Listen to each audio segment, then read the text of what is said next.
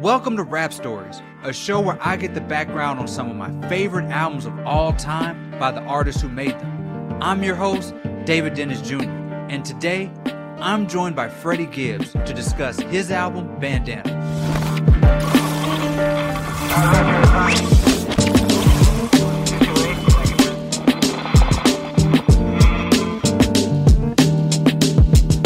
I've been listening to hip-hop for 30 years now, and I can honestly say I've listened to more songs by Freddie Gibbs than any other artist ever, like by far. So trust me when I say this, I've never heard a bad Freddie Gibbs verse. I honestly don't think one exists, and it damn sure doesn't exist on Bandana, his masterful 2019 collaboration album with Madlib. I beat the pot like Joseph beat Mike and Jermaine. One came my light, one came my dark, but they smoking the same. Back in 2009, I was in grad school at Northwestern University, aspiring to be a hip-hop journalist. I was writing for one of the dopest sites on the internet, The Smoking Section. The Smoking Section was a major part of the blog era, a time period where hip-hop websites were guiding the cultural landscape, sharing new music from the hottest artists, subverting record labels, and telling the world what was cool. It was around this same time that Gotti and TC, the Avon Barksdale and Stringer Bell of the Smoking Section, got their hands on a few tracks from a rapper living in LA named Freddie Gibbs. They shared the tracks with the rest of the crew one day, and the talent was immediately undeniable. Gibbs had this double-time flow, this gravelly voice and conviction that made you feel like everything he said was his real life. Because it was. Everyone at the Smoking Section immediately became Team Freddie Gibbs. We wrote about his music, interviewed him for stories, and booked him for our South by Southwest shows. I even remember being at the Highline Ballroom back in 2010 to do a video feature on him for his first show in New York. It was incredible how innate his talent was even back then. We wanted Freddie Gibbs to win like we wanted ourselves to win, supporting his success as if it was our own. But that success didn't come easily. He had false starts and missteps, but he never stopped grinding. I was cheering for him and writing about him the whole way. I prayed for him when he was locked up overseas.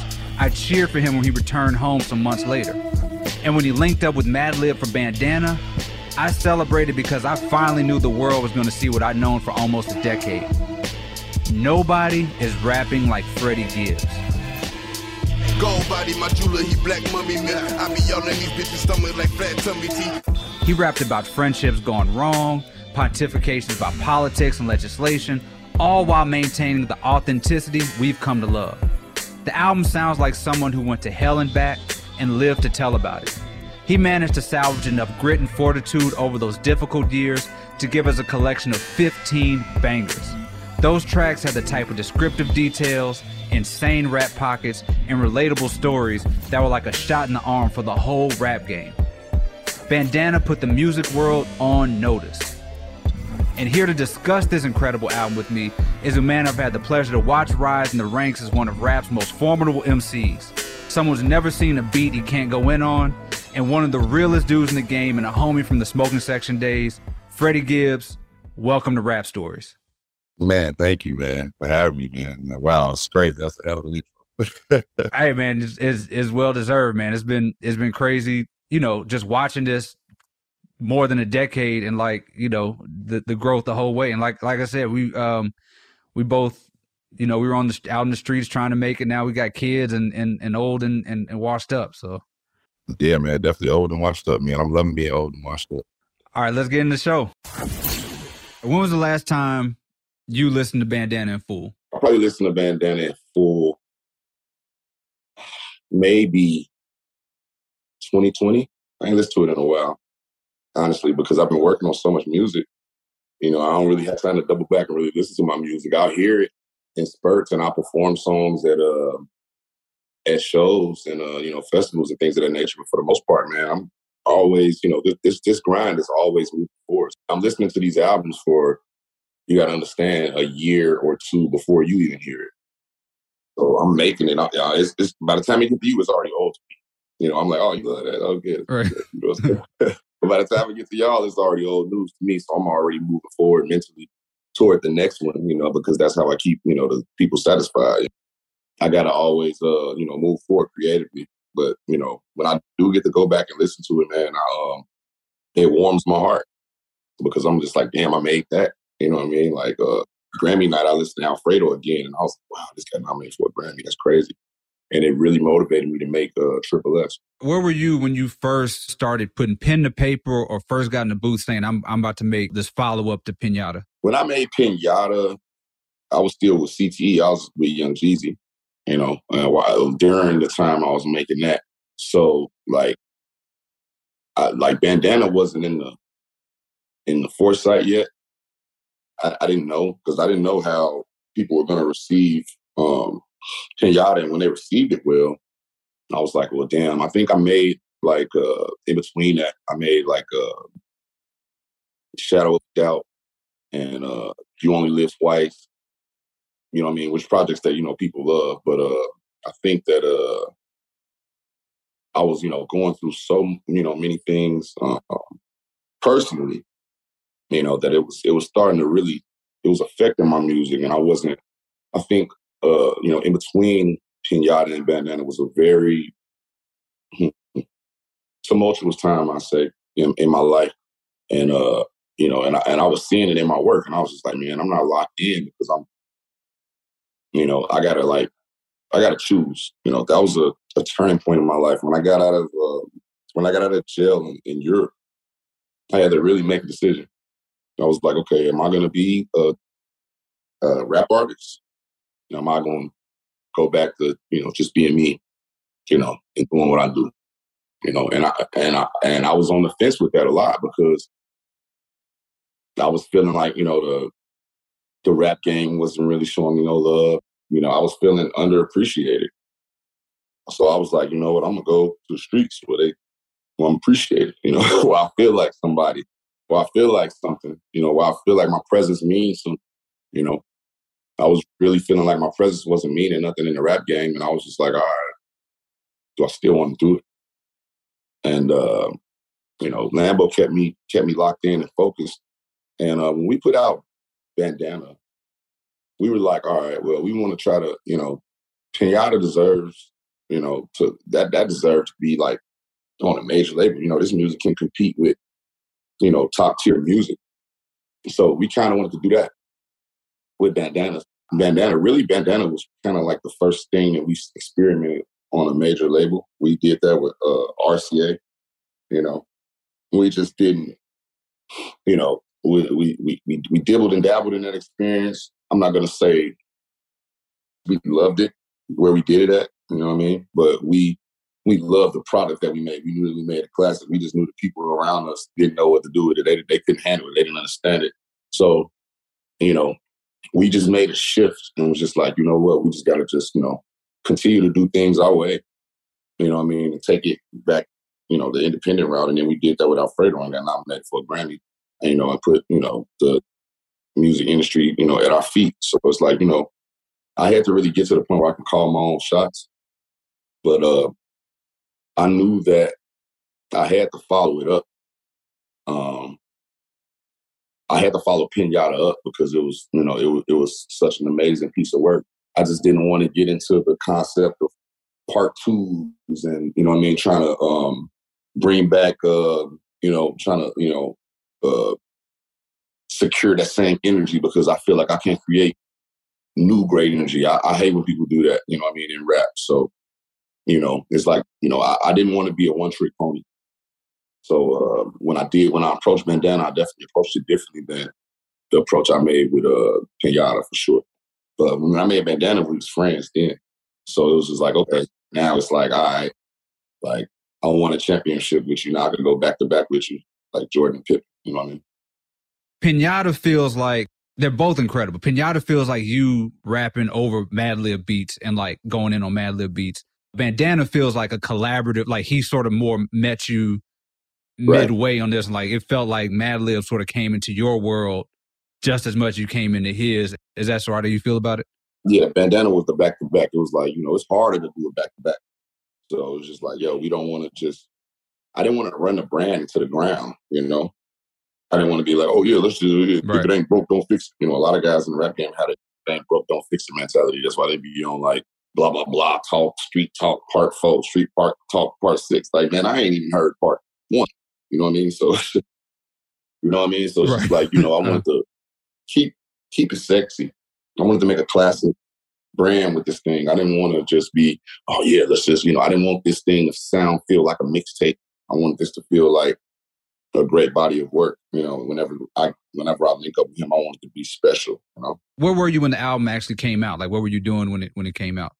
What was I doing when Bandana came out? I mean, I was probably changing diapers, honestly. I think my son was just turning 1.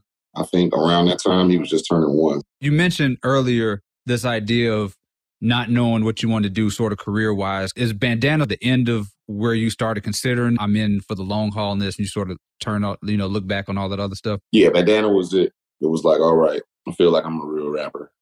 I still feel underrated. I still feel like, because I felt like Bandana should have got nominated for Rap Album of the Year at the Grammys.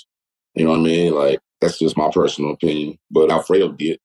You could definitely see the progression from that side of things. You know what I mean? I think that on that mainstream side, I'm definitely more well-known now than I was before.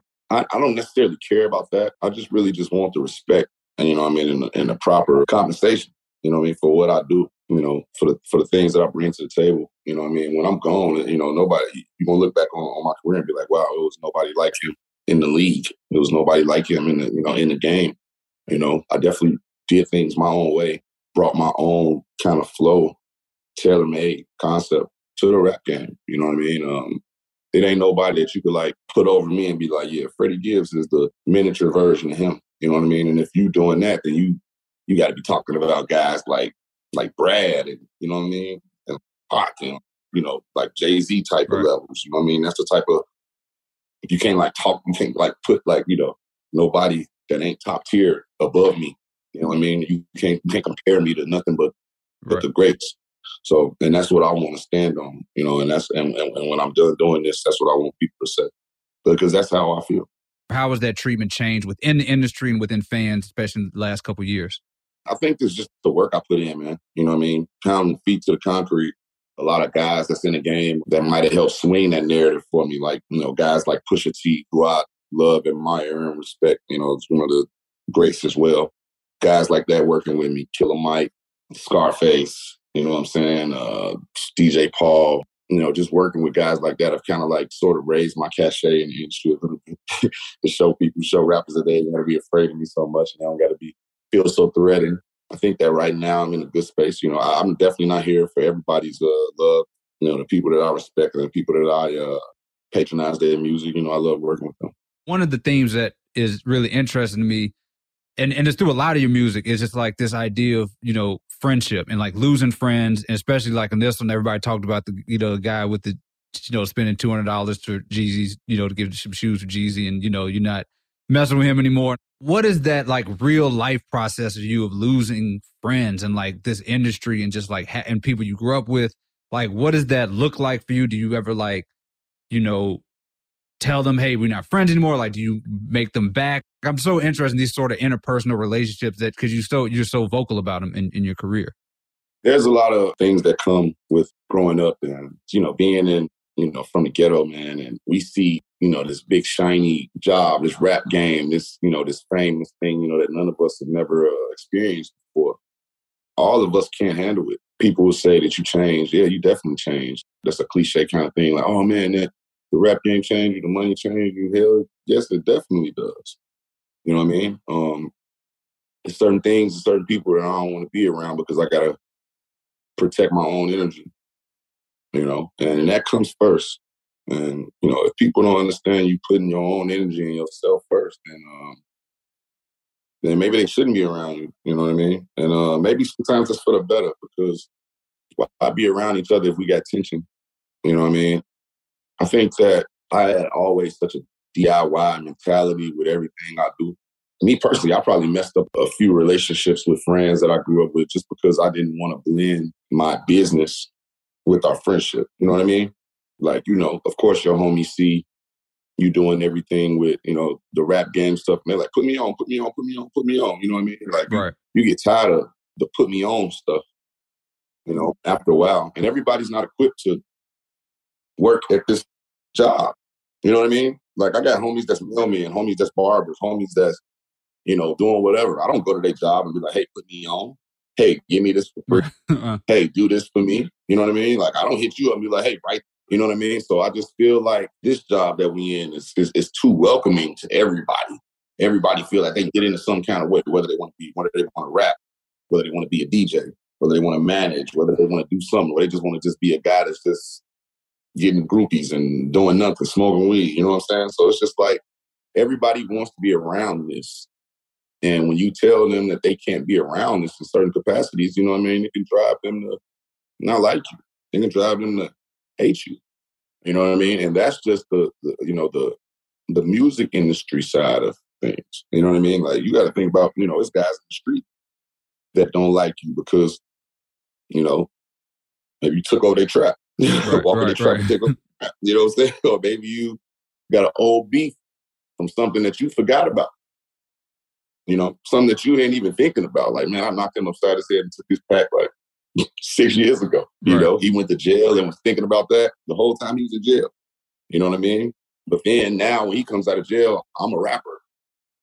He's still this.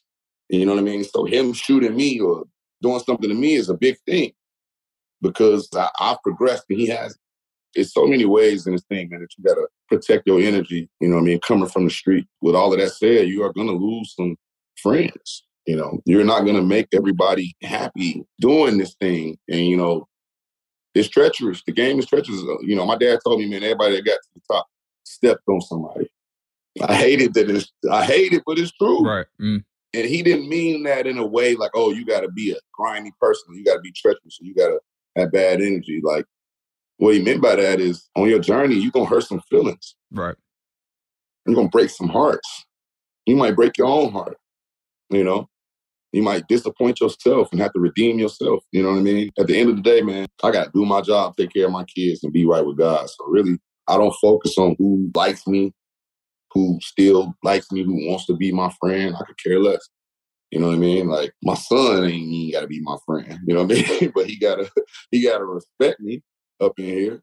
You know what I mean? At the end of the day, I got to stand on what I believe. And I'm going to always do that, regardless of, who walks in and out that revolving door of your life. You know what I mean? You got to, keep doing what you got to do. I got to be, like I said, I got to be a mantle, a staple for my children.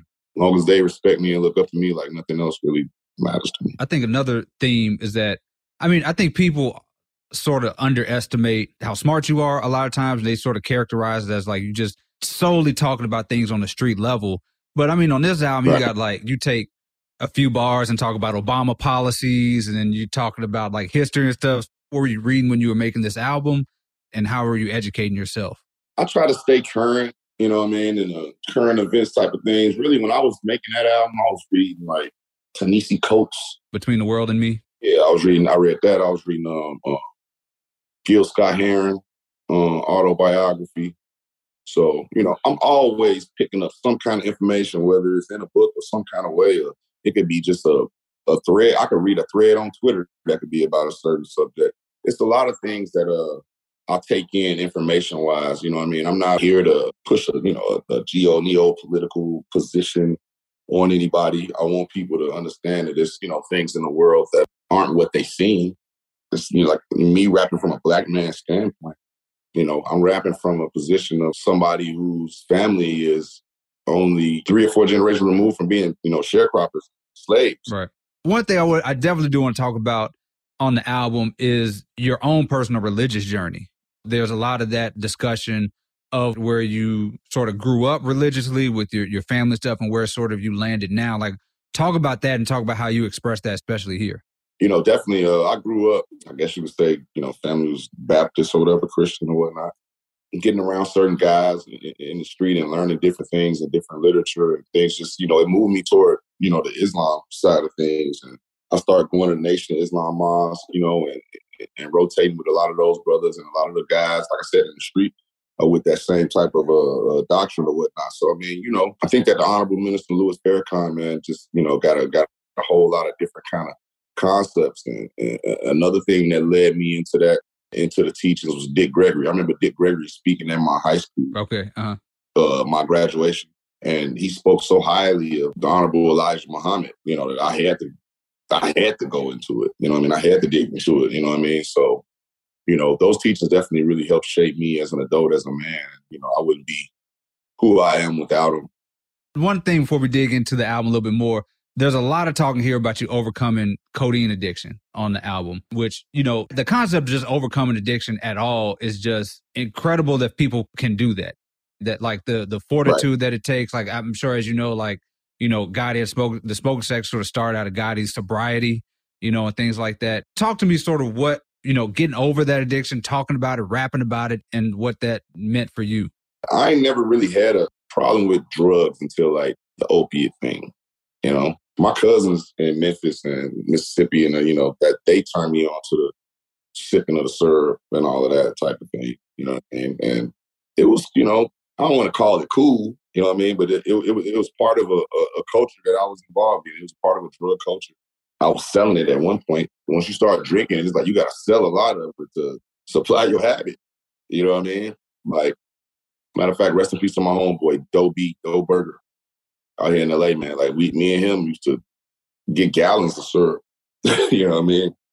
And sip all day long and sell it and hustle it. And, you know, it was a thing. Like I said, it was a culture. It's crazy. I was telling my homeboy, I got close homies that I sip with on a daily. EJ, Chicago Kid, Danny Brown.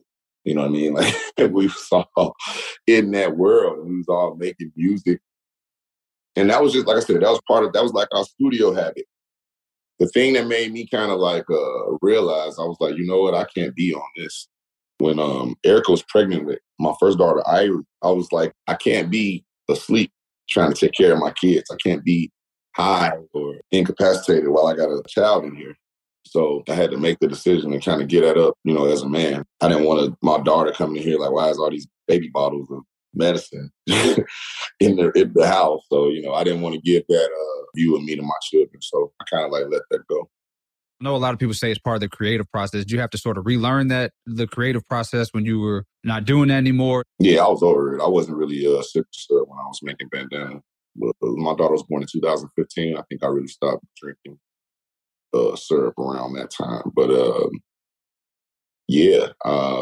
I definitely, I mean, I can't say I had a clear mind because I was, you think about things like this, when one addiction kind of comes another. I was reading Miles Davis' autobiography, and he was talking about how Charlie Bird Parker, famous jazz musician, he was like how he'd be so strung out on heroin, and then he got off. And when he got off, he started drinking alcohol heavy. You know what I'm saying? So, and I felt that with me. Like when I got off syrup, I was like, oh man.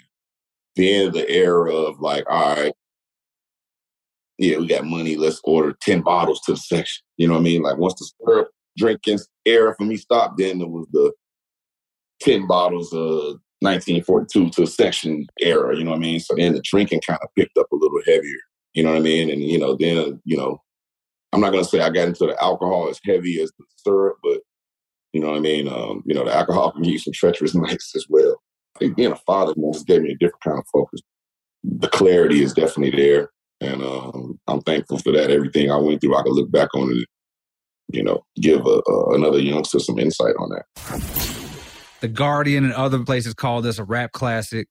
And, you know, as I mentioned before, this sort of got the world sort of going to, you know, thinking about you in terms of that Grammy stuff. Like, when did the Grammy thing start to become a reality to you? When were you starting to think about it as a possibility? Probably when I made Bandana and it was like up for consideration, but didn't get nominated. I was highly disappointed. So, and I took that disappointment and just made Alfredo. Because I was just like, I don't even care no more. I'm not even going to make an album for the Grammy committee or whoever listening. I don't even care. And me not caring, they nominated me. And I was like, okay. Right. So now I care, but I don't care. You know what I mean? Because like, I know I could do it. I know I'm good enough to be there. So if you put me there, thanks. You know, if you don't, then it's your loss. I feel like. And in this put Bandana as sort of like the certified, nobody can say this isn't a classic, right? But like I said, I've listened to all the way back to Miseducation, Freddie Gibbs, like all these albums. Wow. And I feel like there are so many great works of art. Like I'm putting you on the spot here. How many classics does Freddie Gibbs have under his belt? Wow. I would say about at least, and I'm being generous, I'll say about at least 4. All right, give them to me. What are they? What you got? Which ones? Alfredo, Bandana, Kenyatta, and Triple S. Okay. All right. I'll take it. I think those are my most focused albums. You know, if I had to look at, you know, all the stuff that I look back and did, I'm like, yeah, that's probably my most focused stuff I've ever done musically. So yeah, I would say, yeah, those 4 records cut through, you know what I mean? And I needed all 4 of those to make, I needed the first 3 to make the last one. So the first 3 was like boot camp to me. So I agree. I think I'll probably add a couple early, you know, to me, the early mixtapes are just like. I love BFK. I love all of that stuff. Right. I don't even think that I was a good rapper yet. Really? I think that I was just decent. I wasn't even good enough yet. Like, I was just in the shadow of a doubt. And I was like, man, I had so much room for improvement on here. Go ahead and improve. I was like, all right, let me just improve. You know what I'm saying? So, you know, I can look back at my stuff and grade my own work and be like, yeah, I didn't do what I was supposed to do right here. Or I didn't do as good as I can do now. And when you got that in the back of your mind, then you can't do nothing but get better. You know, I think that it's really nobody this late in their, no rapper this late in their career made their best project, you know, or still making their best project, you know what I mean? So I think that I'm still progressing and I can do this for a long time. Like, you know, I don't even look at myself as in the rap game. I look at myself as like, I'm totally something different. I'm like, I'm on my own wave. I'm like Grateful Dead or something like that. I'm like Jerry Garcia. You know what I'm saying? That's how I look at myself in terms of where I want to take my music and where it can go and the longevity of it. Like, what did you need to improve on? Like, what are the things that you listen back in those early days and you're like, I need to get better at doing this? Breath control, timing, concept, when to say stuff, when not to say things, what beats to pick. Man, concepts, you know, just never getting dull, staying sharp, being a better musician, picking better music, just overall being versatile. I feel like when guys want to stop getting good at this, that's when they fall off. I want to keep getting better. I want to look back. I look back, like you said, I grade Bandana and all of that stuff, and I'd be like, oh, yeah, okay, well, I was some of the sharpest I've ever been on those albums. That's why I call those classics. So I want to get back and stay on that level, you know? Another day is here, and you're ready for it. What to wear? Check. Breakfast, lunch, and dinner? Check. Planning for what's next and how to save for it? That's where Bank of America can help. For your financial to-dos, Bank of America has experts ready to help get you closer to your goals. Get started at one of our local financial centers or 24/7 in our mobile banking app. Find a location near you at bankofamerica.com/talktous. What would you like the power to do? Mobile banking requires downloading the app and is only available for select devices. Message and data rates may apply. Bank of America N.A., member FDIC. When you need mealtime inspiration, it's worth shopping Kroger, where you'll find over 30,000 mouth-watering choices that excite your inner foodie. And no matter what tasty choice you make, you'll enjoy our everyday low prices, plus extra ways to save, like digital coupons worth over $600 each week. You can also save up to $1 off per gallon at the pump with fuel points. More savings and more inspiring flavors make shopping Kroger worth it every time. Kroger, fresh for everyone. Fuel restrictions apply. What's the most memorable studio moment where you make a Bandana? That's crazy to think about, because like the only thing that I think about in the studio while I was making Bandana is just going downstairs in the break room and just talking to Nipsey, because while I was recording Bandana, he was recording Victory Lap. It's crazy. We never make a song. And it's weird because like, I'm like, damn, we was, you know, on the freshman cover together. Me and him had a long conversation about things that wouldn't even have nothing to do with music. You know what I mean? We could just be talking about the streets forever, for a long time. And I never leaned on him about it, and he never leaned on me about doing no music, because that wasn't our relationship.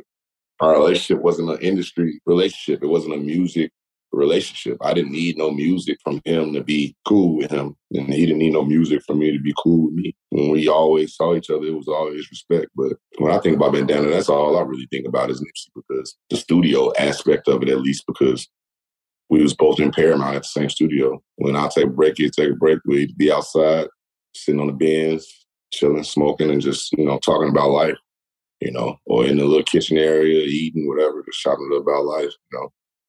We'll listen to each other's shit and go back and do our own thing, you know. So we just didn't do a song. It wasn't because we ain't fuck with each other. It was just because timing. And we was both just super locked in, and it just didn't happen. That you're willing to share. What is the most memorable conversation y'all had during that time?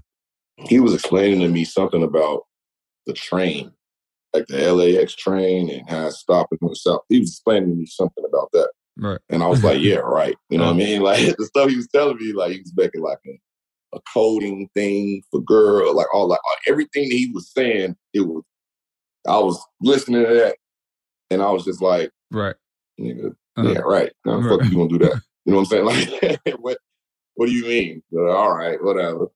And then like the last, year of his life, right. like all that stuff happened, and I was just like, yo, Nip really was speaking these things into existence. Everything that he said he was gonna do, he did it. He did it. You know what I mean? Grammy, all of that, did it. You know what I'm saying? Like, so I hated that he not here no more to imagine where he'd be right now. One of the stories, I think, from the album that you mentioned, you said hip hop came in the studio at one point, was talking about Jay-Z. Yeah. Tell me about how that sort of impacted you, the competitive side. I love Jay-Z. I got this hat on because Jay-Z wear these hats. Right. You know what I'm saying? So, with that said, you can't come in my session talking about no other rapper. Can't come in my session talking about how great this other rapper is. I know Jay-Z great. That don't got to be said. Like, and this nigga hip hop was just talking about that too much. Like, oh, Jay-Z would have did it like this. I'm like, so, I was on one that day, and he and I just went in and I'm like, I could do this too. You know what I'm saying? So I thank him for that. He really challenged me to do that. I thank Jay-Z for that too, man, because he make everybody raise their level of skill. What's the weirdest thing about Mad Lib? How long we got? Go for it. The weirdest thing about Mad Lib, man. I mean, Mad Lib is in his own world, man. Like, they say there's nothing weird about him, but it's definitely eccentric. I mean, he might not. I ain't think Mad Lib was gonna show up to Coachella. Okay, but the mystique around him, I think that's what makes him great. He make me want to be more mysterious too. I wouldn't say he's weird. I'd say he's very mysterious. Right. He made me want to be the same way. The Mad Lib beats are so unorthodox, and your flow is all about getting in pockets. What's the process of listening to that and then actually putting that pen to paper on a Mad Lib beat? At first, it was difficult because, like, I didn't really know Mad Lib like that.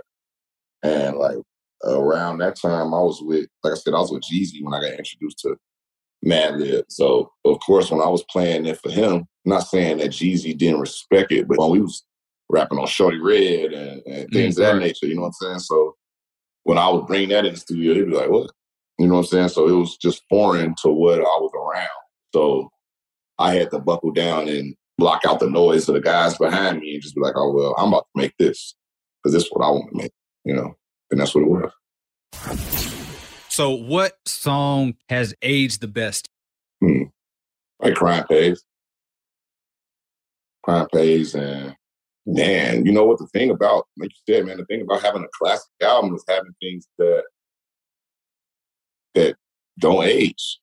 Right. That stay, you know what I mean? Like, I go listen to Me Against the World like it came out yesterday. Because that music still speaks to me. That music is forever relevant because it's classic, I think that whole album is going to age well. You know what I mean? I think the fact that, I don't really worry about things aging because I'm like going outside and I still got like 14-year-old fans. Mm-hmm. And I ain't have to do the same type of music that, Lil Baby do to get those young fans. You know what I'm saying? Right.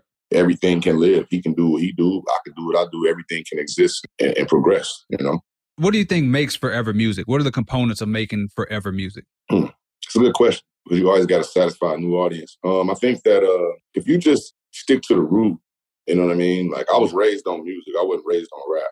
Okay. You know what I mean? I was raised on Temptations, Rick James, and Smokey Robinson, things like that. You know what I mean? Like, you know where you come from, and you'll always be able to know where you're going. You'll always be able to keep it You know what I mean? Because those concepts will never die. Oh, and as long as they're inside of me, they won't die. You know? Right. So I got to put them inside the minds of, you know, the next, you know, and it all keeps going, you know, progression. Is Bandana a perfect album? And if not, like, what are some that like you think about that could have made it even better than it was? It's perfect. Or if there's even a little small part that like drives you crazy about it. I think it's perfect. I mean, well, you could have put a Jay-Z on it or J. Cole or something like that. Uh-huh. A feature. That's it. But I think I did what I had to do with those. You know, that's why I named those 4 projects, because I walked away with those with no regrets. Were there features or anything that you wanted on the album that didn't actually make it or anything like that? Nah. Everything that comes on the cutting board for me usually goes on the album. It's not too much wasted motion when it comes to my albums. Okay. I don't really have a lot of throwaways or stuff that didn't make it. You know what I mean? Like, everything pretty much makes it. You know, I didn't have no verses that I left off or anything of that nature. So, yeah, everything pretty much went on there, you know. It wasn't too much fat to cut, now that I think about it. Everything was just booming. Everything was connecting when we was recording it, or I didn't record it. Was there a beat that you heard or a song that they had to convince you to make? Nah, not on that album. Nope, not at all. Mm-mm. It was easy. Everything that they were was just coming, boom, boom, boom.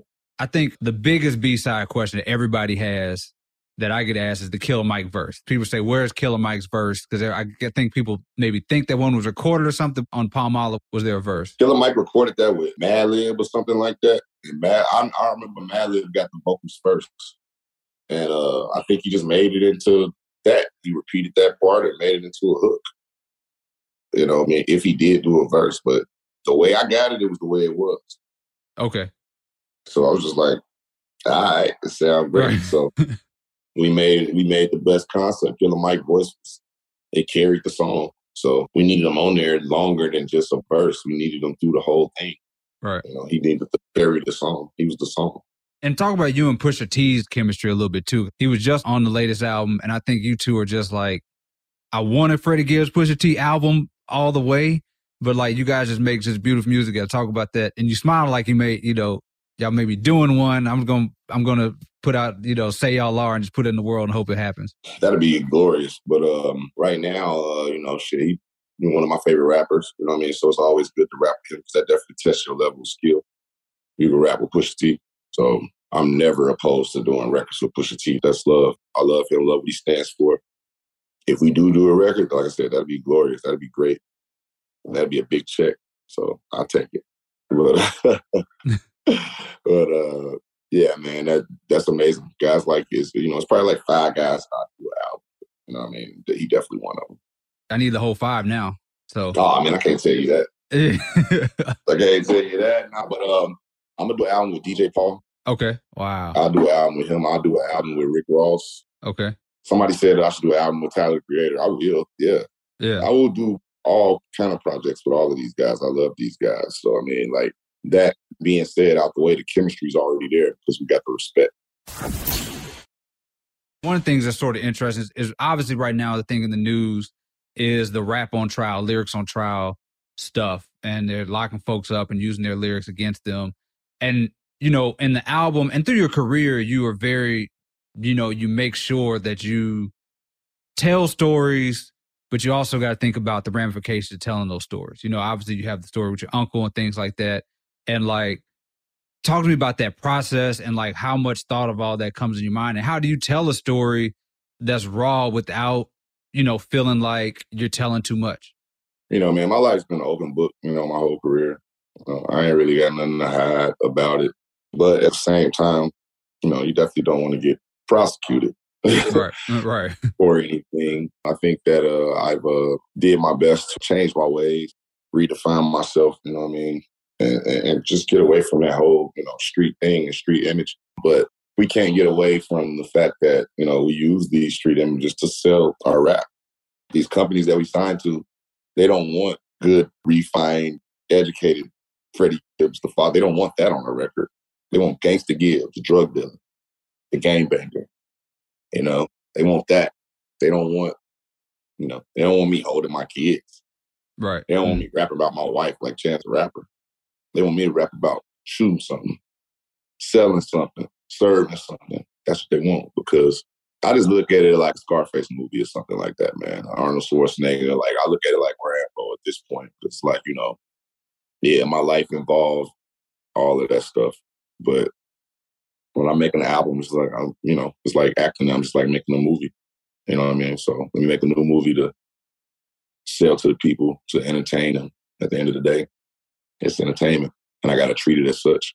Right. I mean, you got a line about your dad running over somebody, and I was like, man, I want that whole story. I want the whole background. That he ran over my dad. He had a motorcycle, and there was a guy in our neighborhood named Ed. Shout out to Ed. Ed, a good guy.